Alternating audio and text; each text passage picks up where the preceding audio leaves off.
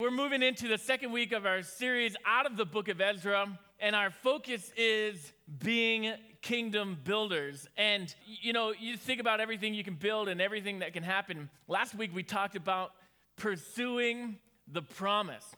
That God has a promise for us. He has a promise for us as individuals, promise for us as a church, and we want to pursue that. And if you're new to church or maybe as we move into our message this morning, just want to talk about something that happened in my life a number of years ago. And maybe some of you can remember back to that. Maybe some of you will be entering in this season soon.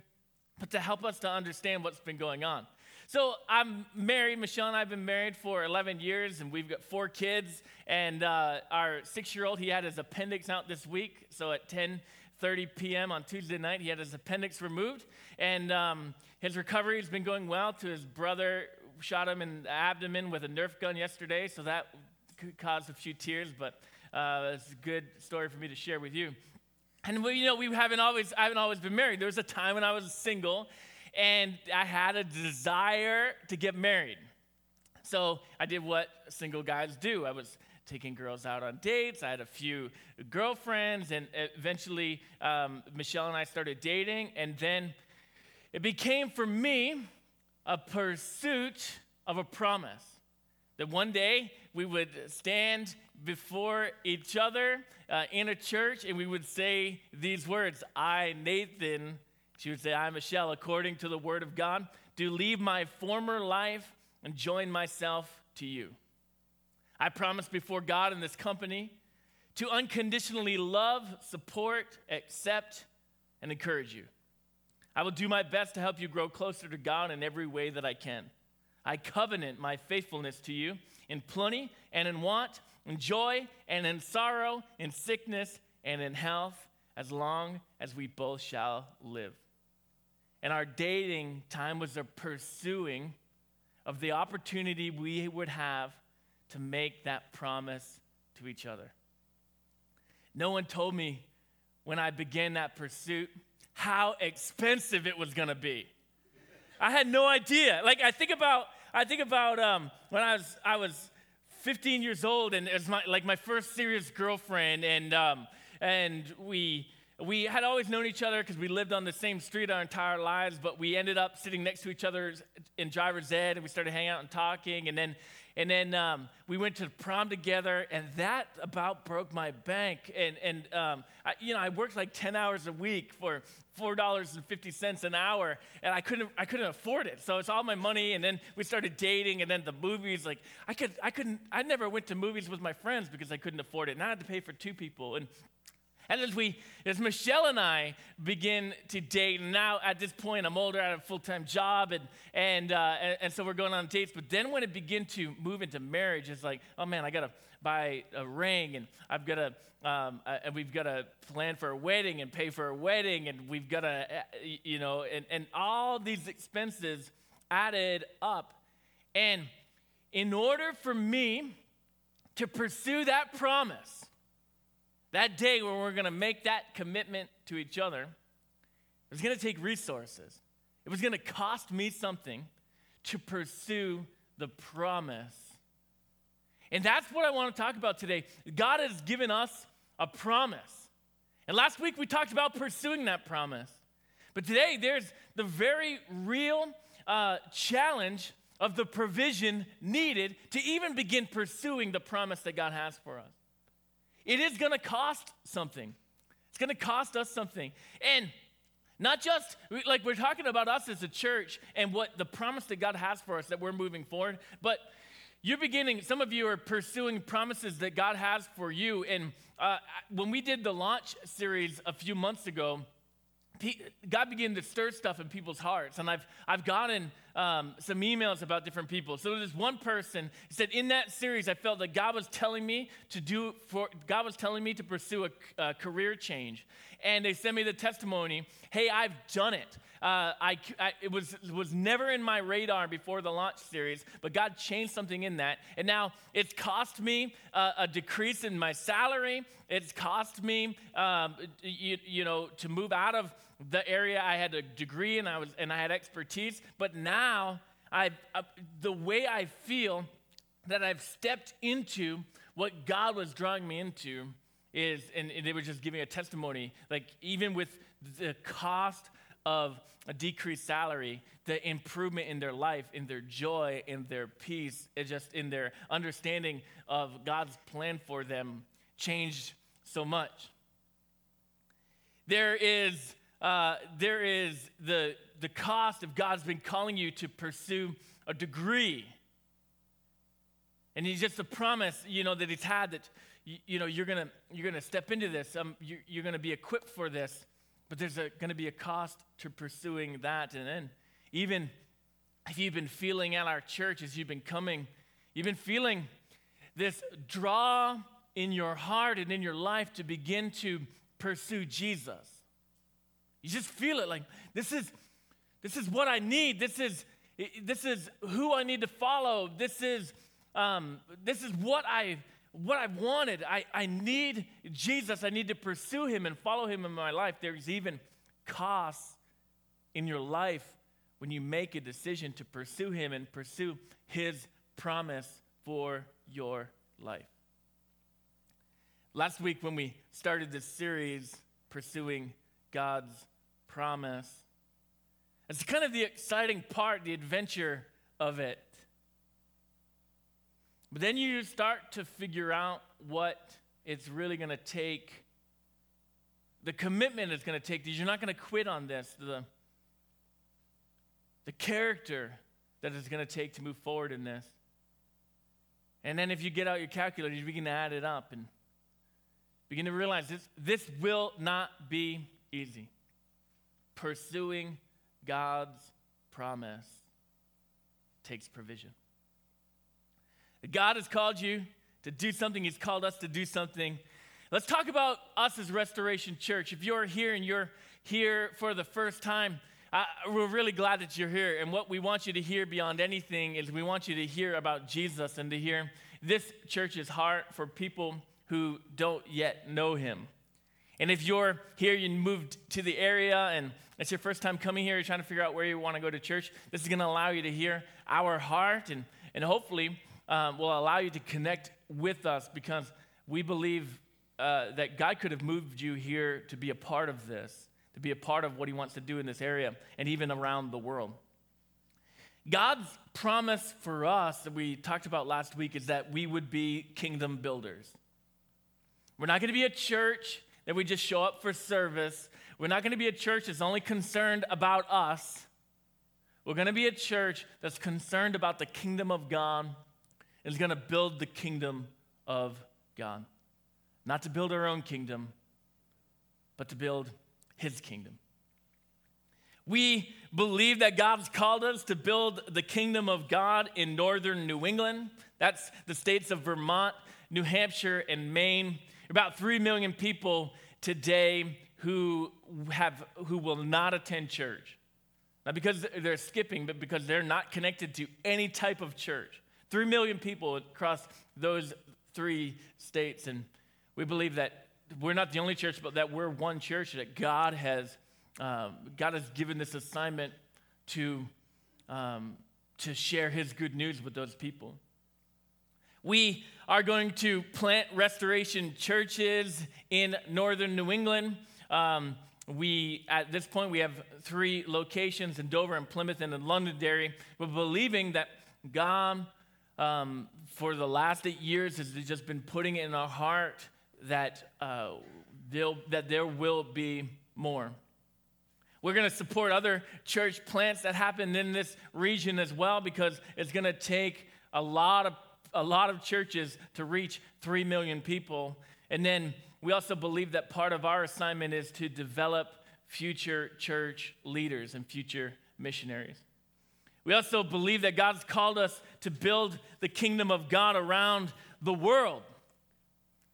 Not to just be focused here, but to be focused on people groups and language groups and ethnic groups all around the world.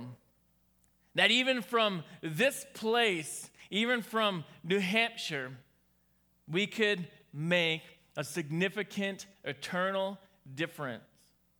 All of us. Not me, not just me and the staff, but us as Restoration Church. We can make a difference. If you weren't here last week, I restated a dream that I just kind of threw in, kind of under the radar in a sermon in January of 2012. And we were talking about all the things we believed that God would do in our church. And we can see God moving in all these different areas and where he's begun to build his church in all these different areas. But there's one that we haven't really spoken about since. And there was one that just seemed so big and so outrageous that we've almost been embarrassed or too shy to speak of. But last week we began to speak about it for the first time since 2012 and believing that now God is calling us to pursue this, that God is calling us to begin to go after this. And it was this dream that we would be a church, Restoration Church, at all of our locations, all of us combined, we would be a church that would give $1 million a year to missions. We are very far from that right now. But that is our pursuit. This is now the season where we are beginning to take those initial steps and those baby steps going after that. We can think like that's so outrageous, that's so impossible, but we have got to, and what we'll see today is, we're going to pursue that promise, we're going to pursue that dream. We know that it's going to take provision and resources and money to ever get there, but we also know who we serve. We also know that we're not the first people who've done this. I don't remember when it was, but within the last couple of months, I was not here on a Sunday. Pastor Dan was preaching at our locations, and so I took the Sunday to go attend another church. And there's a church 50 minutes south of Dover, New Hampshire. So it's right around the neighborhood, right in our neighborhood. And the name of the church is Calvary Christian Church. They're in Lynnfield, Massachusetts. I know the pastor, his name is Tim Schmidt. He's been there for a number of years. And right there, just 50 minutes south of our Dover location, that church, for a few years now, they have been giving over $1 million a year to missions. They're right next door to us. Here's one thing that we believe. If God can do it for someone else, he absolutely can do it for us. If God can bless that congregation where they're able to give above their tithe to be able to be kingdom builders all across the world. If God can do it there, then he can do it here. And we're right now posturing ourselves to say in faith, God, we want to be used that way too. We want to be kingdom builders. So this dream, we're calling it this, Kingdom Builders. You're going to hear us talk about this for the rest of the time that I'm ever pastor here at this church. Kingdom Builders, we will, as people who give and we're obedient with the tithe, we'll give our tithes, but also we'll begin to give above our tithe toward Kingdom Builders. Just a kind of a practical thing, if you are a person who has regularly given to missions, that's a category. That category is now called Kingdom Builders. So those of you who have already been giving monthly and being a part of this for a number of decades, you'll continue to give toward missions, but we're just designating that as Kingdom Builders, and that's already been switched on the website. We will believe for this. We will go after this. We'll ask God to use us in this. And really it is going to be our joy to one day have done this. We don't know how long it could be. It could take us 3 years. It could take us 10 years. It could take us 15 years. We do know as we begin to pursue this, God is calling us to this. God is going to equip us to this, and that God is going to do this. If you got your Bibles, open up to the book of Ezra. If you don't have a Bible, we'd love to give you one, and you can grab one for free at the Welcome Center. You can also download it on your phone. Definitely recommend you stay connected in this, that you are opening up your Bible because God could speak to you during these messages, and you want to be able to highlight that, be able to underline that, be able to write notes on your Bible about what God's speaking to you. And this morning, you want to keep that open because, we're going to be almost looking at the entire book because we want to see what God did over a number of years. And so you want to stay there because we'll be jumping from a few different chapters. And what happened in the very beginning of the book of Ezra, God was reminding his people of a promise that he had made, and he was telling them, all right, it's time to pursue the promise. I told you to wait, but now it's time to pursue it. And the promise we find almost 7 decades earlier in the book of Jeremiah, where God said through the prophet Jeremiah, I will bring you home again. And it was time for them to return to Jerusalem. And they had been living in Babylon, and they had been scattered kind of throughout the region. And God was saying, all right, it's time now to go back. It's time now to be kingdom builders. And when King Cyrus told the people of God they could return to Jerusalem to rebuild, there was about 1 million people in Babylon and kind of around there. And of that 1 million people who had the opportunity to return back to the land of their fathers, only 40,000 people joined the leadership to go. So here was this huge task before them, which would have been easy if 1 million people were participating, but now there were only 40,000 people going.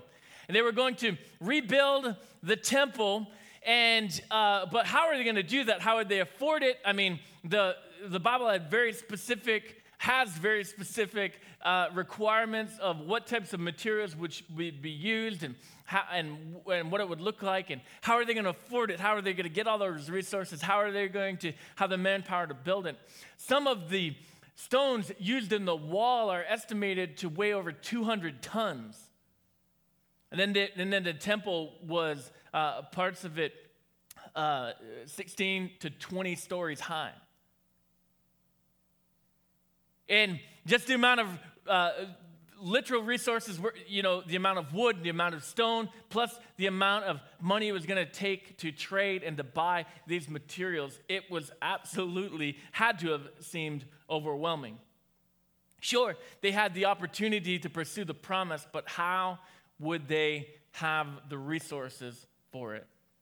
They had to believe that God would provide for his promises. Now, let's talk through the timeline here. We look at the book of Ezra, and it really continues all the way through the book of Nehemiah, and that's one story, and it is over a number of years. So there's 3 different things that happened and 3 different leaders that showed up. The first was a guy by the name of Zerubbabel, and when King Cyrus said, all right, you can go and rebuild, you go back to Jerusalem, rebuild it, Zerubbabel was the one who led that. And he and that 40,000 people went back. It took them 2 years to just build the foundation of the temple.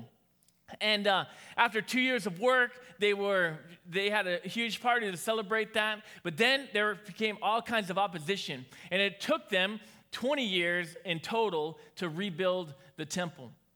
After that, Ezra, who wrote this book and who was another leader, he came on the scene, and in 458 BC, he led out to rebuild the spiritual life of the people of God.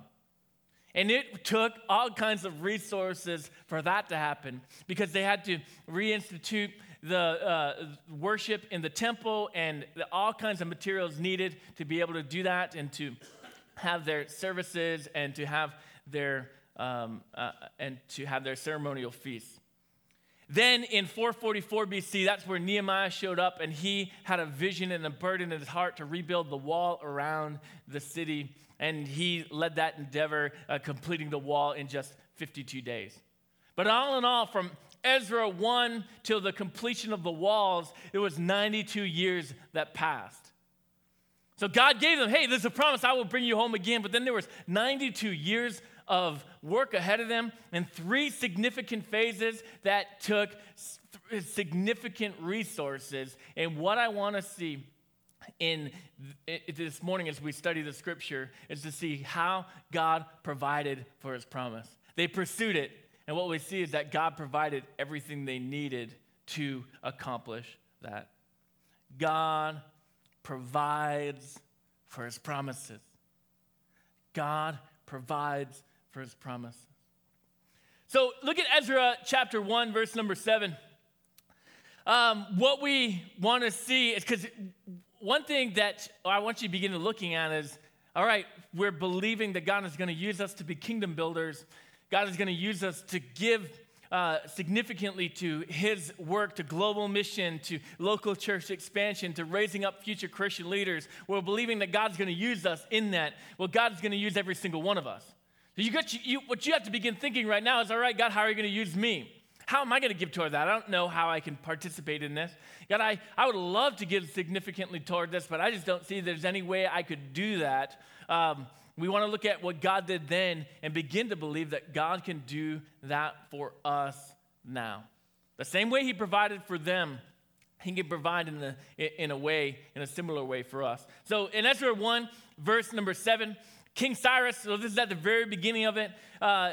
This is King Cyrus working with Zerubbabel, and he said, King Cyrus himself brought out the articles that King Nebuchadnezzar had taken from the Lord's temple in Jerusalem and had placed in the temple of his own gods. Brief history here. King Nebuchadnezzar destroyed Jerusalem, and then he robbed the temple. Just went in, ransacked it, took every holy item, all of the religious materials they had, and stole it all, brought it and brought it to his own temple where they worshipped other gods. Now here we are under a new king, King Cyrus being leader of the Persian Empire, not the leader of the Babylonian Empire like King Nebuchadnezzar was. And King Cyrus says, hey, God has just told me to tell you to go, rebuild your temple, reinstitute the worship of your own God, to go and to be your own people group again. And he went into the treasury and took everything that had been stolen from the people of God and returned it back to them just decades and decades later. And if we're going to think about how God is going to provide, how God is going to give us resources to pursue his dream, one thing that I think is very important here is that God will give you back what's already yours. That there's been things stolen from you, ways you've been wronged, ways that you've been, resources have been taken from you, and I just believe that as part of this pursuit, God is going to give it back to you again. It may not be kind of a literal thing, but God is going to return the resources that have been taken from you. So one thing that I've got friends and I've got family members who are older than me. The one thing that I see a few of them struggle with is they have bitterness over ways they were robbed 30 years ago. So they hired a bad contractor and he did a terrible job and took all their money, and they're bitter about that still 30 years later. They bought a car and it was a lemon, and they had to put all this money into getting it fixed, and the car was never good, and they got ripped off, and they're still bitter about that years and years later. They had money stolen from them from a family member. They stole their allowance, stole their piggy bank, came and stole their identity, and did all kinds of horrific things and stole and messed up their life, and they're bitter about that. Listen, what's been taken will be given back. It will be. And so what that does, first, what does that do for our heart and our spiritual life? It lets us off the hook. To just be replaying how we've been wronged, and replaying, I should have taken them to court, to replaying, I should have burned down their house, to be replaying, like, I should have made them come to my house and watch the movie Super Buddies with my kid over and over again. Like, there's some way I should have got revenge. There's some way I should have tortured them. There's some way I should have sought retribution. There's some way I should have harmed them. And instead of allowing that to pollute your heart and pollute your soul, you just begin to say, hey, God, I trust you.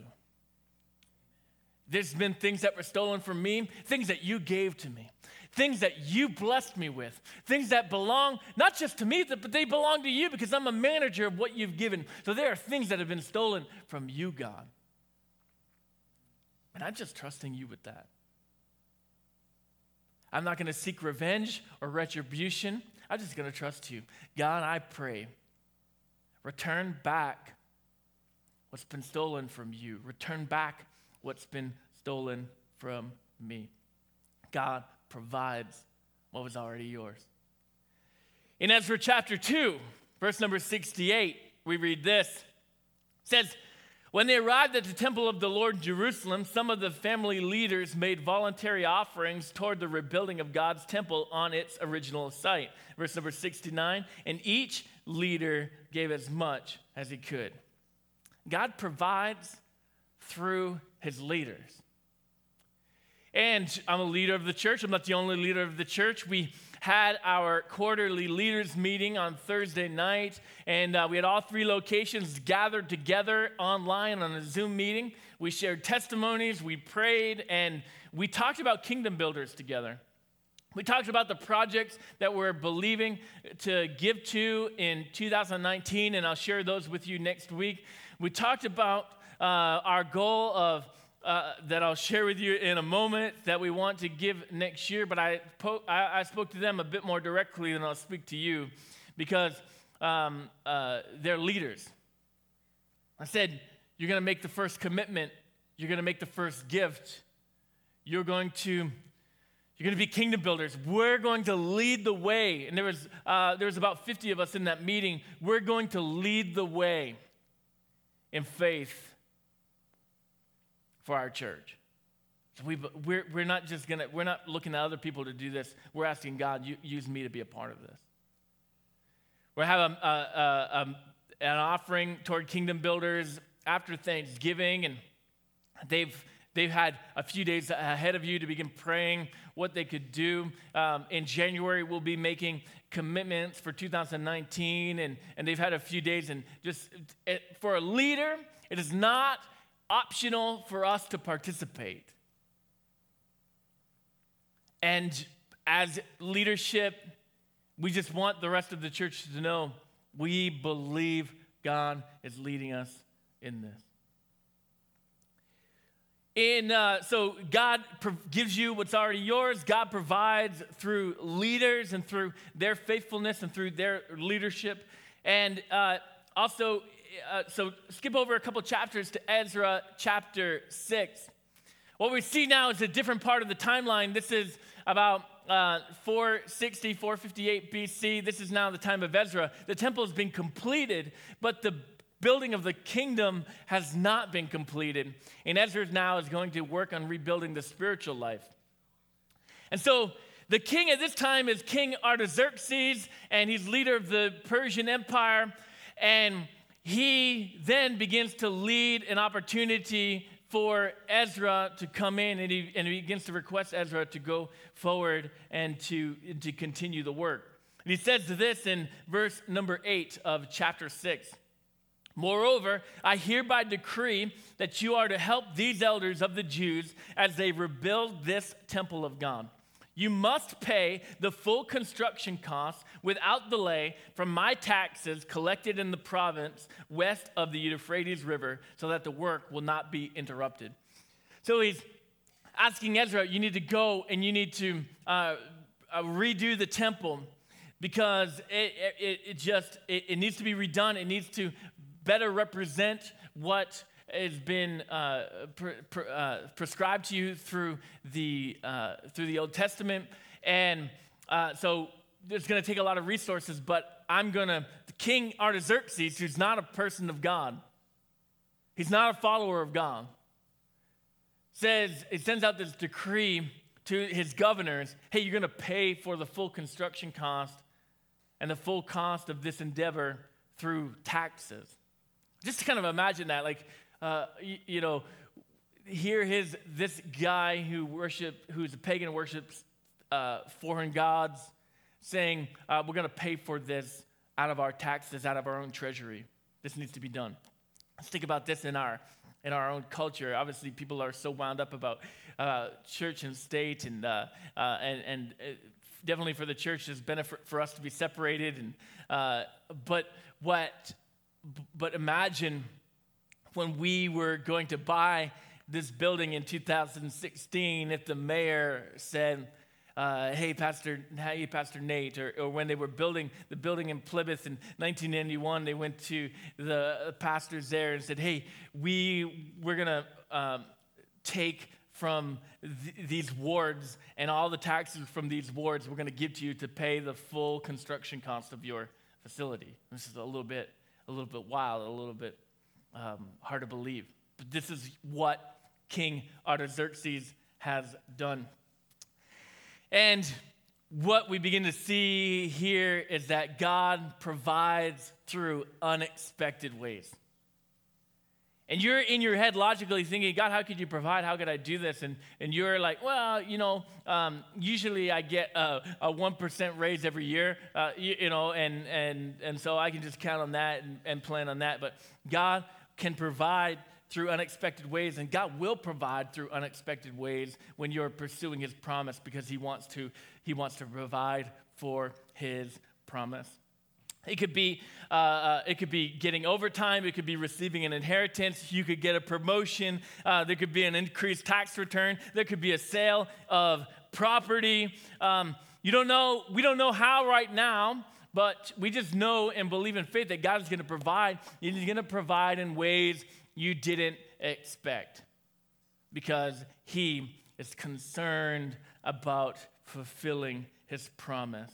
You are not limited by your current wage and God's ability to give you. If you're on a fixed income, you are not limited by that fixed income to be used by God. God is not limited by that. If you're pursuing His promise, He can move in unexpected ways. And then lastly, chapter number 7, verse number 6. The end of that verse, Ezra, he goes up. It says, he came up to Jerusalem from Babylon, and the king gave him everything he asked for, because the gracious hand of the Lord was on him. Last thing is this: God provides through your requests. When you ask God, and this case, Ezra asked the king, God provided for him because he had the hand of God in his life. He had the favor of God. And when we are pursuing His promises and the promises that God has for us, you know what that means? We have the favor of God. And there are things we ask of Him, and even things we ask of our employer, that we receive because it is one of the ways that God funds, God provides for His promise. Today, as a church, today at every location, we start asking. We start making requests to our King who's above every other king, asking Him to provide, asking Him to resource, asking Him to help us to begin giving $1 million a year toward kingdom builders. And we want to be that church. We aren't there yet, and that's not that's not our goal for 2019, but we are starting today. We are starting to ask Him today. We're starting to believe for this today. We're starting to pray today. We're starting to dream today. We are pursuing that promise, and even we're going to start receiving from the Lord today in this week toward this as we ask. Our goal by the end of 2019 will be to have given $50,000 above the tithe toward kingdom builders. So we're starting a few months earlier to give us a head start in the year, but we're just believing this. We haven't given that amount before toward missions or to kingdom builders. We've never given that amount before. We've never given that high, but this is our goal. And $50,000 is far away from being $1 billion, but we are starting today. Knowing that the dream God's put in our heart is bigger than we could, than we can do on our own. But saying, hey, that dream's not too big, that we're too afraid to begin. So this is where we're starting. I said it before, we'll have a miracle offering after Thanksgiving that you can begin to pray about and request. And God, I want to give toward that. God, here's the amount I'd like to give toward that. Just begin to pray, and all of a sudden it's gonna show up one way or another, through an unexpected way, through a return of something that's been stolen from you, through just a blessing of God, and you'll be able to celebrate that. In January, we'll make commitments, and we're not making commitments now. We're waiting a few more months because we want you to be praying about this, not just doing something because you're feeling maybe emotional during this message, but to say, God, I want to dream your dreams. I want to be about what you're about. God, I don't want to just write what's comfortable for me. God, what is it that you want me to do? How can I be a part of this? How can I be a kingdom builder? Making that request, God, use me. God, use me. And as a church, we're praying, God, use us. When you were pursuing the promise, and you got to that wedding day and you made that promise, that was just the beginning. That was just the beginning of what was in store for you. The great experiences and the great moments and the great memories, and it was just the beginning. And this next year for us is just the beginning. And even when one day in the future we are beginning to give $1 million a year, we will get there. That's just the beginning for us. It's just the beginning for us. There are lives who will be changed, people groups who will be reached, churches that will be started, churches that will be built, missionaries and leaders, and marketplace leaders that will be raised up, who will not be church attenders, but who will be kingdom builders. It's just the beginning. We're pursuing the promise. God is going to provide for his promise. He's going to provide everything we need in that pursuit.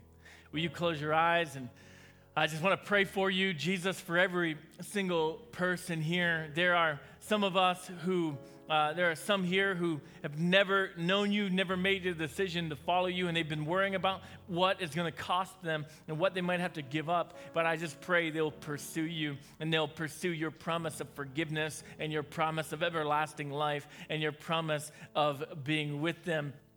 And I pray they would just give up anything necessary to give their life to you and to follow you. God, there are some of us in here, and we're just struggling because we just feel cynical, like, oh man, whatever, like this is just some ploy, or I don't think I want to be a part of this, or they're annoyed or bothered in some way. I just pray that if a person who's feeling that way, if they're declaring themselves a follower of Jesus, then they would be open to your Holy Spirit doing a transformative work in their heart, because what is coming out of cynicism and annoyance is showing something that's going on in their heart. Why is it that there is not a concern for people who are far from you? Why is it not a concern for your kingdom and your good news being shared around the whole world? Why is there that negativity? I pray that they will proceed, that they will talk to you about that, and they'll allow you to do a work in their heart. God, for so many of us who at our leaders meeting after church last Sunday, who with tears in our eyes have expressed to me, I'm excited about this. I can't wait to be a part of this. I'm so glad that we're doing this. I'm so glad this is what God has for us. For every single person like that, we pray for your favor. We pray for your provision. We pray for your blessing, and we pray, God, that we won't give up. We thank you in advance for what you're going to do. We know that what we're trying to do is way beyond what we could ever do. But you're not afraid. You're not limited. So we're just going to pursue you. We just got to pursue you. And we pray this all in Jesus' name. Amen.